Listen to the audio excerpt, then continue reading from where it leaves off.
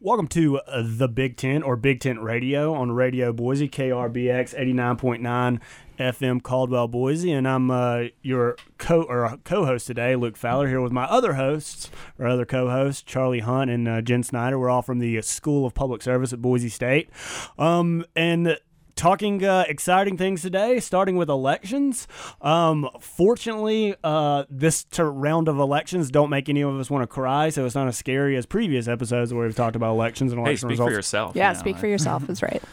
I mean, they certainly weren't sad, unlike some other things, but we'll get into that more often. So I guess we're starting with the local elections, right? So exciting things coming out. So I guess the two big things to talk about are the mayoral race and the propositions. Where do y'all want to start, guys? I guess we'll start with the big one, the mayor's race. This was anticipated to be a fairly close race. A lot of candidates with some prior experience. Mayor Beater obviously running for re-election again, and it turns out it was at least close enough that we need to have Boise needs to have a sort of a top two runoff in December. It's, if I'm not mistaken, the first time that's happened, right? That is, in fact, the first time that's happened. Yep. Well, and so while no candidate got and so in Boise you're required to get 50% of votes plus one to win, and so while no candidate reached that threshold, I wouldn't say the race was close. The Lauren McLean was 46% to Beater's 30%, and nobody else was over 10%. So I would say, this race wasn't close, which is interesting because I think everybody was expecting a runoff with a field this big, but I think the expectations was that those top two candidates were going to be much, much closer. That's right. And again, with 7 candidates in the race, had there been fewer candidates, this could have been a decisive victory for McLean, depending on how those votes went. So I think it's really interesting, and the fact that there was sort of quite a bit of radio silence, if you will, from the Beater campaign after the results were announced suggests that they were not maybe expecting the outcome to be what it was. It took them some time to regroup and put out an announcement about how they were going to move forward. Yeah, and you referenced the other candidates, including Rebecca Arnold, who got, I think, around 12-ish%. And Wayne Ritchie and some of the others. And so part of the big question going into this runoff is, where are those voters going to go? Are they going to have a second choice? And where Mayor Beater and where Councilwoman McLean are now, it really does seem like Beater is going to have to pick up a lot of those leftover voters if he wants any chance of taking this home. Well, and I think I'm just going to channel Jackie here, who was quoted in a Statesman article today saying there's a good chance that those voters probably just won't show up. Right? We had record turnout, 40% voter turnout for a sort of off-presidential election. That's pretty remarkable, and chances are we're going to see much lower numbers in this runoff election happening December 3rd. Well, to build on that, one, I read in the paper that this was record turnout was 10% higher than the last election. Now, we've never had a runoff election in Boise, so we have no idea what historically those numbers should look like. But what we know from national trends is people don't show up for runoff elections, even less so than what they would for normal local elections. But I want to add another thing in here, or another kind of dimension to all this, is the propositions. I would say what got people most excited of voting or turnout wasn't it wasn't the mayoral election, was voting on the propositions. And my analysis, and y'all are welcome to prove me wrong on this or debate me on it, is that all the voters showed up for the propositions, and Beater has been the face of the library and the stadium. And so all those voters that showed up to vote for that were decisively voting against him, and they're not going to show up for the next round. And so this is going to be a tight race. Well, that's an interesting interpretation. I agree that I think the initiatives were a referendum on this sort of city council and on this mayor, but folks who I think feel powerfully about those initiatives also feel powerfully about the incumbent, and so I think what you're going to see is really invested voters, sort of activist voters who care about the election are going to be the ones who show up, and I bet they have strong feelings about these two candidates.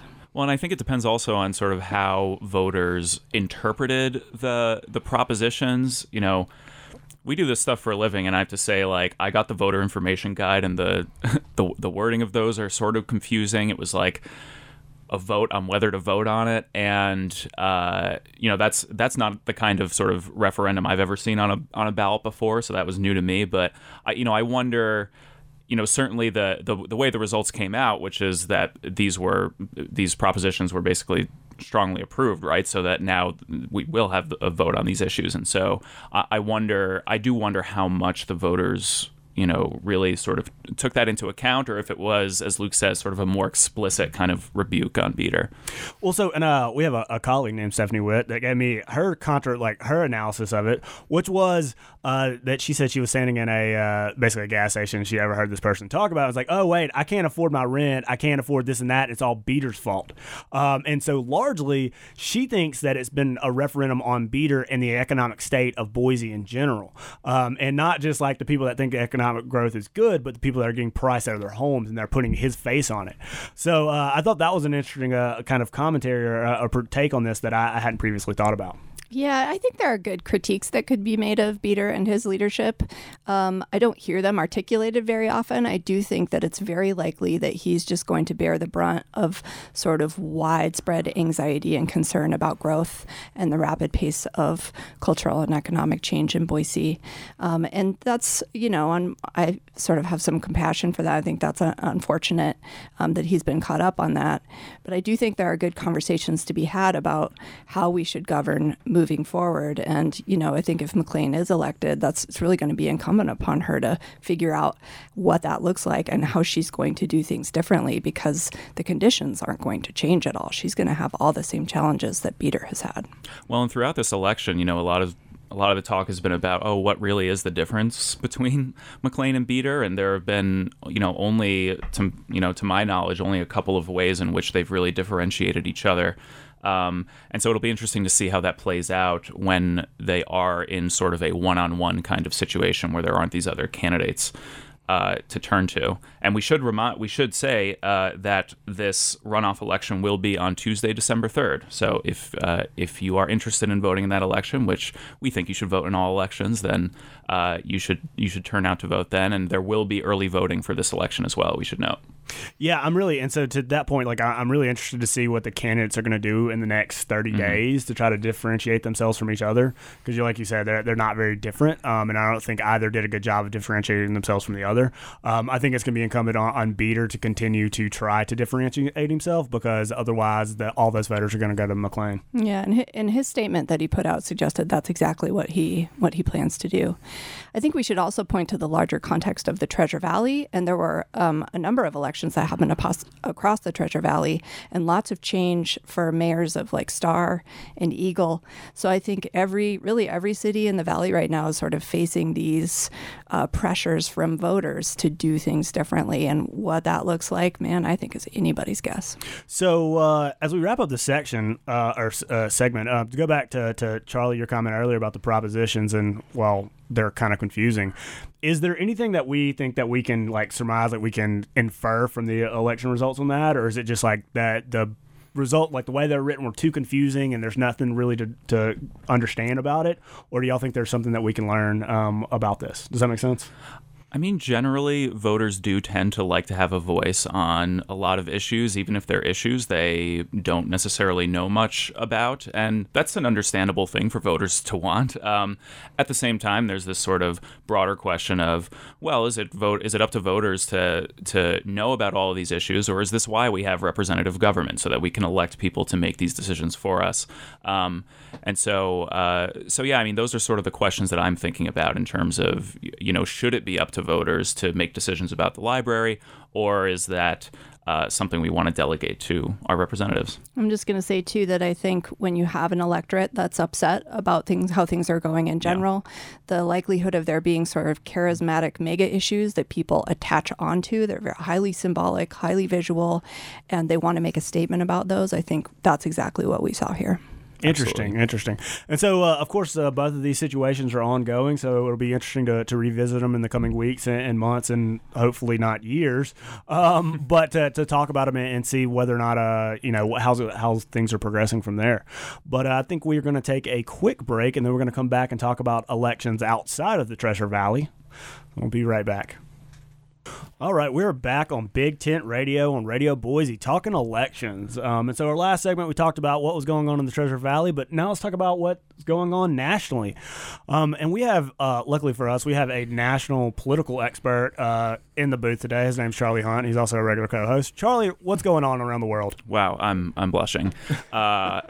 Well, quite a few things. There are, comparatively, off-year elections at the statewide level and the federal level. There aren't usually a ton of them in off years, but there were just enough to generate a lot of interest this time around. So probably, there were two really big stories coming out of different states this time around. One of them was Kentucky. One of the deepest red of red states in the country voted for Donald Trump by 30-some point differential, but elected this time around a new Democratic governor, Andy Beshear, who notably is the son of former Democratic Governor Steve Beshear, but just barely edging out Matt Bevin, who was the incumbent. A Republican and a very, very strong and vocal supporter of President Trump, even much more so than a lot of other red state governors.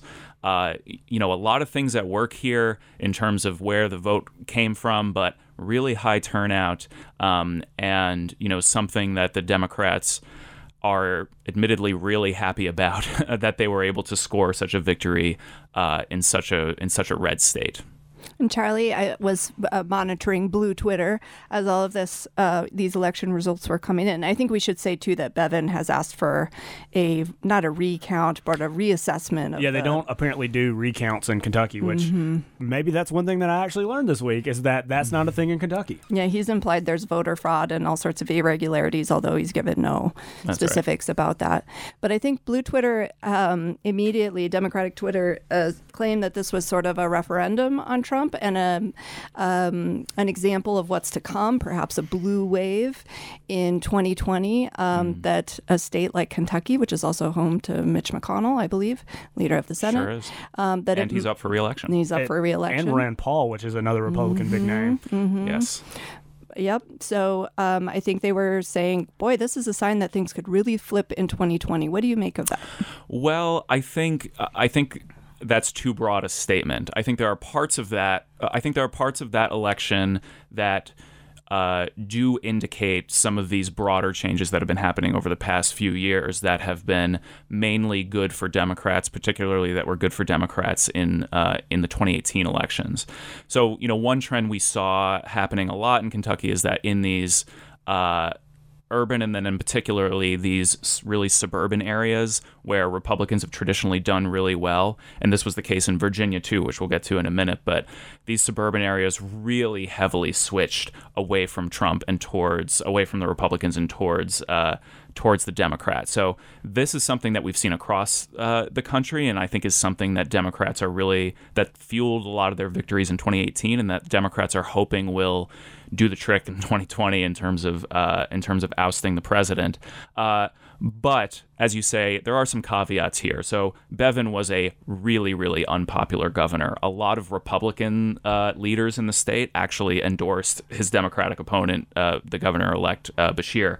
And so, there's a question of whether or not this is an explicit rebuke of Trump, or if this is just a rebuke of a very unpopular governor. And so, Democrats maybe shouldn't let this go too far to their heads, but they may be smart to sort of identify these kind of demographic changes and see if they can replicate that in some other contexts. Yeah, I follow some coal miner blogs, believe it or not, because I study the coal industry. And I saw some really interesting analyses saying, absolutely, you should not interpret this as a sort of referendum on Trump. And that the Democrats, in particular, those who are running for president, have done very little to offer anything by way of support to failing coal communities, essentially. And so I think they attribute it very much to Bevin's personality, his refusal to support teachers, for example, and they don't see this as sort of being a good bellwether for Democrats in 2020. Well, and it's also worth noting, Andy Beshear hasn't been gotten quite as much attention as Bevin in the aftermath of this. But Beshear is no super liberal progressive or anything. This isn't Alexandria Ocasio-Cortez running in Kentucky, right? And the same is true for a lot of other some of these other red state governors who are Democrats, like John Bel Edwards in Louisiana, or even some of these senators like Doug Jones in Alabama. Those were good wins for the Democrats to get, but those guys are pretty conservative compared to other Democrats. So that's worth noting as well, I think. So, Charlie, there was some elections in other states, including Virginia and Mississippi. Mm-hmm. So what are the elections in those states? I mean, they expand our understanding of this. I know Democrats picked up some seats in Virginia. Really, everything as you would expect happened in Mississippi. Yes. I mean, so how does that expand our understanding of what we think is going on here? So starting with Mississippi, that kind of went pretty much the way we thought. So, a lot of people were comparing, for example, these Mississippi results where, the Democratic gubernatorial candidate did pretty well, but not really close to enough to win. They were similar results to what Mike Espy, the Senate candidate, got last year when he lost. A lot of what caused that was a sharp decrease in black turnout in Mississippi. Mississippi has the highest black population of anywhere in the country, but black turnout was very, very low. Espy last year was black and helped drive a lot of that turnout, but as much as that suburban increase did also kind of happen in Mississippi, the black vote went very, very, very down, and so that was a problem for them. So I don't think there's a ton to interpret there. Virginia, on the other hand, the Democrats scored what we call a trifecta, otherwise known as unified government. So they now have the governor's mansion, they have the House, and they have the Senate. So that has really, in addition to the sort of suburban trends we talked about, now Northern Virginia, essentially, in the suburbs of D.C., is now almost entirely Democratic, which is a truly ridiculous change from just 10 years ago when it was almost fully Republican. So that's a huge trend, but also this has huge policymaking implications. Now that they have unified control, a lot of different things can come up in the state legislature, and as we can talk about, has pretty big implications for the redistricting process, which is going to happen in 2020, 2021. Yeah, so being from Mississippi, I was not at all surprised about those election results. I also say that Jim Hood, the Attorney General, has a mullet, and I think that hurts him, but it is Mississippi, so it might have helped him. But we also go back to Virginia as the possibility. Like, Mississippi is not a swing state, and it's never going to be a swing state. Right. Virginia has the potential to. Mm-hmm. I don't know if Kentucky is, or possibly, but it's certainly in one of the key areas regionally, right? Area voters in Ohio and Pennsylvania really shaped the last election. Mm-hmm. So I would say it's probably more meaningful for us to look at places like Virginia and like balance that higher than what we see in Mississippi. I'm sure some people on the Republican side would rather us look at states like Mississippi, but it's going to be the swing states here, right? That are really going to define what happens in 2020. Certainly in terms of the presidential election, I mean, Virginia's gone blue pretty consistently since Obama's first election. I'm going to go out on a limb and say I don't know that it qualifies as one of the main battleground states anymore. I'll be eating my words, I'm sure, in a year when Trump wins it. But where they will look, like you said, is in sort of nearby places like Pennsylvania and Ohio. And then I think to the south, Democrats are hoping to win back North Carolina after Hillary Clinton lost it in 2016. And so they'll be looking for, some of those suburban areas outside Raleigh-Durham and some of those areas to see if they can make some of those really big gains, especially because North Carolina has also been a state that's been subject to a lot of pretty controversial redistricting. And so they're hoping to make some gains there as well, in addition to winning it for the presidency. All right, good stuff. I think we have to take another quick break, and then we'll be back to talk about something that's not elections, or at least partially not elections. We'll be back in just a minute. Hey, this is Michael Franti, and you're listening to Radio Boise, KRBX 89.9 FM. All right, we're back on Radio Boise, or Big Tent Radio on Radio Boise. And so we're following up our conversations with elections with maybe a little levity, a little something less, serious. What we learned this week, though, I don't know if these are going to be serious lessons or not. I'm honestly kind of afraid about what Jen's going to say based on the look on her face. So, Jen, let's start with you. What did you learn this week? Oh, shoot. Yeah, mine's not light at all. I mean, we started the show by saying that the local elections were not cause for sadness. But I was thinking about how one of the election outcomes in the Treasure Valley was that John McGee was reelected to the Caldwell City Council, or not reelected, elected. So you might remember that John McGee was a former state senator here in Idaho who lost his job because he got a DUI, rammed a truck into a golf course or something like that. And then he also sexually assaulted an intern. And he was reelected. Voters granted him forgiveness. So I don't know if that's something I learned. I guess one of the things we were talking about, Luke, is that maybe in small places like Idaho, there are not a lot of people who are ready and willing to run. And so he had some experience, and that allowed voters to trust him again. I'm not sure. Yeah, I'm always shocked, and I think there's some like broad assumption out there. There's a lot of people that are willing to take on the responsibilities of public office, that are willing to put themselves out there. There's really not.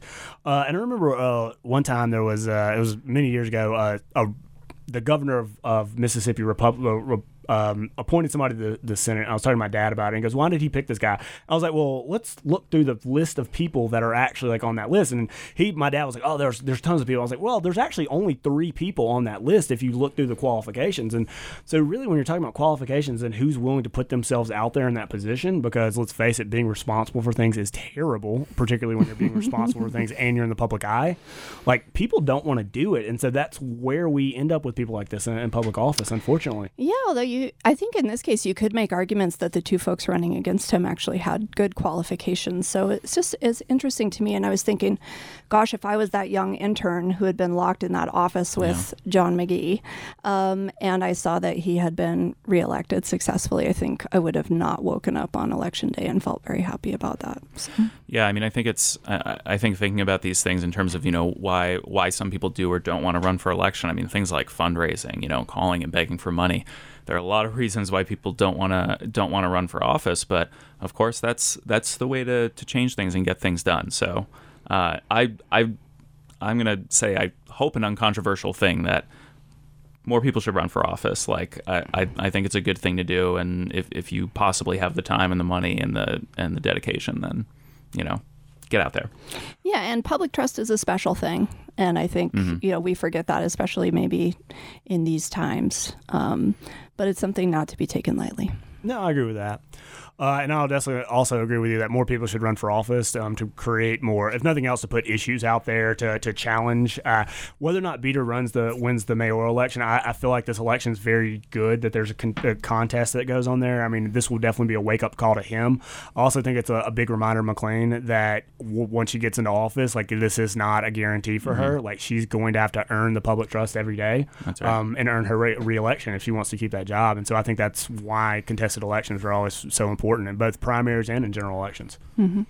Speaking of contested elections, I know we weren't supposed to make it about elections, but I learned this week. I learned right before we went to air that Mike Bloomberg has filed to run for president. Get out of here. At least in Alabama, which I guess is the first state on his list. Maybe it's first in the alphabet, but he's officially filed to run. How do we even make sense of that? It's still such a crowded field, and he's entering so late.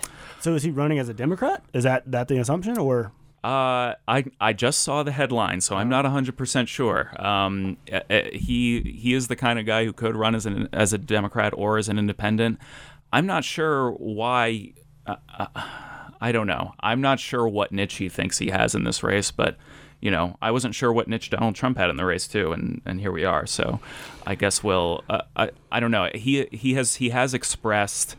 This sort of goes along with some recent stories we've been seeing about how, along with the sort of the Bill Gates story from earlier this week, of people seeing, especially billionaires, seeing Elizabeth Warren rising in the polls and Bernie Sanders continuing to do well, and really being worried about, I guess, their pocketbooks and these things like the wealth tax that Elizabeth Warren has proposed, and maybe worrying that someone like Biden isn't going to win, and that they're worried the race will get dragged too far to the left. So who knows, So something similar to that, which I learned right before we went on air from my colleague, Dr. Schneider over there, she's always teaching me things, is apparently Jeff Sessions is going to enter the Alabama Senate race, which is equally interesting for a whole lot of reasons. Yeah. Oh my gosh, yeah. Well, I mean, basically all of our comments have to do with like puzzlement about how certain people enter races and then end up winning. Sessions, oh my gosh, who really made an enemy of Trump in a lot of ways and will be running against Roy Moore, who Trump has really supported. So I think it's really interesting politics there. And, here's the thing. I think Jeff Sessions would win. I honestly do. I think it's great that he jumps in because I think he's going to retake his seat. What is going to be interesting is what that means for the rest of Alabama politics, right? If people are like, if Jeff Sessions is out there, I guess, challenging Trump at every turn, our people are going to show up to vote for him and Trump at the same time. Like, what is that going to mean? I don't think we should assume that he would get elected and then challenge Trump. Like, if things stay the way they are, I'm quite sure he would fall in line. No, I mean during the election, right? Because he's going to have to deal with challenges of how aligned are you with Trump, right? People are going to challenge him on that, and so how's that going to shape the rest of this election, right? As he tries to distance himself in some way and then bring himself closer, that's going to be a really weird dance for him to do. Yeah, I mean, as soon as he left the cabinet, I mean, Trump has sort of continued to trash him on Twitter and things like that, and Sessions was one of Trump's earliest supporters. It's a very weird situation. So I'm interested to see how that plays out. Yeah, I'm so excited. Job security for us, I guess. Right. Jeez. Yeah, no, that'll be definitely a race for us to keep our eyes on. All right, I think we have another minute or two. Anything else that y'all learned this week you'd like to throw out to our listeners? I'm just going to say that I think it's been a really intense week, again, with impeachment proceedings continuing and all of these other races happening. And so the uptick on Twitter of the number of cute dog videos is through the roof. And so I think whenever things get particularly intense, we rely on our friends in the animal kingdom to provide us with some peace and comfort. I couldn't agree more. I could not agree more. I'll try and do my part and post more videos of my own dog. Yeah. So unfortunately, our colleague Dr. Kedler's not here, but I happen to know to teach her students a lesson about elections this week. She did an election with dog candidates to pick the cutest dog. I believe somebody's pet did not win. I'm not going to say who, but Charlie. It was rigged. It was a rigged process. It was. I suspect foreign interference in that election. Do I have any basis for that claim? No, but I'm going to make it anyway because Rhodey, my dog, was robbed. I mean, read the transcripts, people. There it is. I'm going to stay out of this one. I'm going to try to be a moderate here and wait for the information to come out. So, we'll just wait for the recount. Charlie, can you post a picture of Rhodey on Big Tent Radio Twitter? Oh, yeah. That can be arranged. Can we put out the entire presentation on our Twitter? We'll have Jackie do that so they can see all the candidates. We have our listeners weigh in on which candidate. We can have a nice revote. We could certainly do it on Facebook at Big Tent Radio. So check us out there and make sure you stay tuned. We will talk to you next week.